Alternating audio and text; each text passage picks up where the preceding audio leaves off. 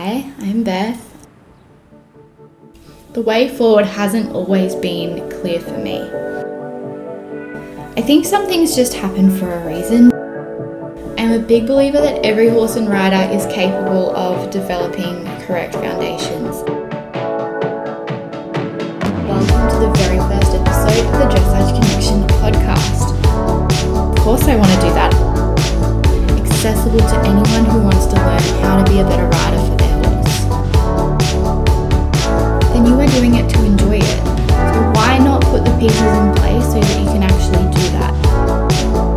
Like seriously, it took me that long of doing this professionally and going overseas and doing all the things to finally truly have this deep understanding despite having thought I had had it for so long. That was the best thing I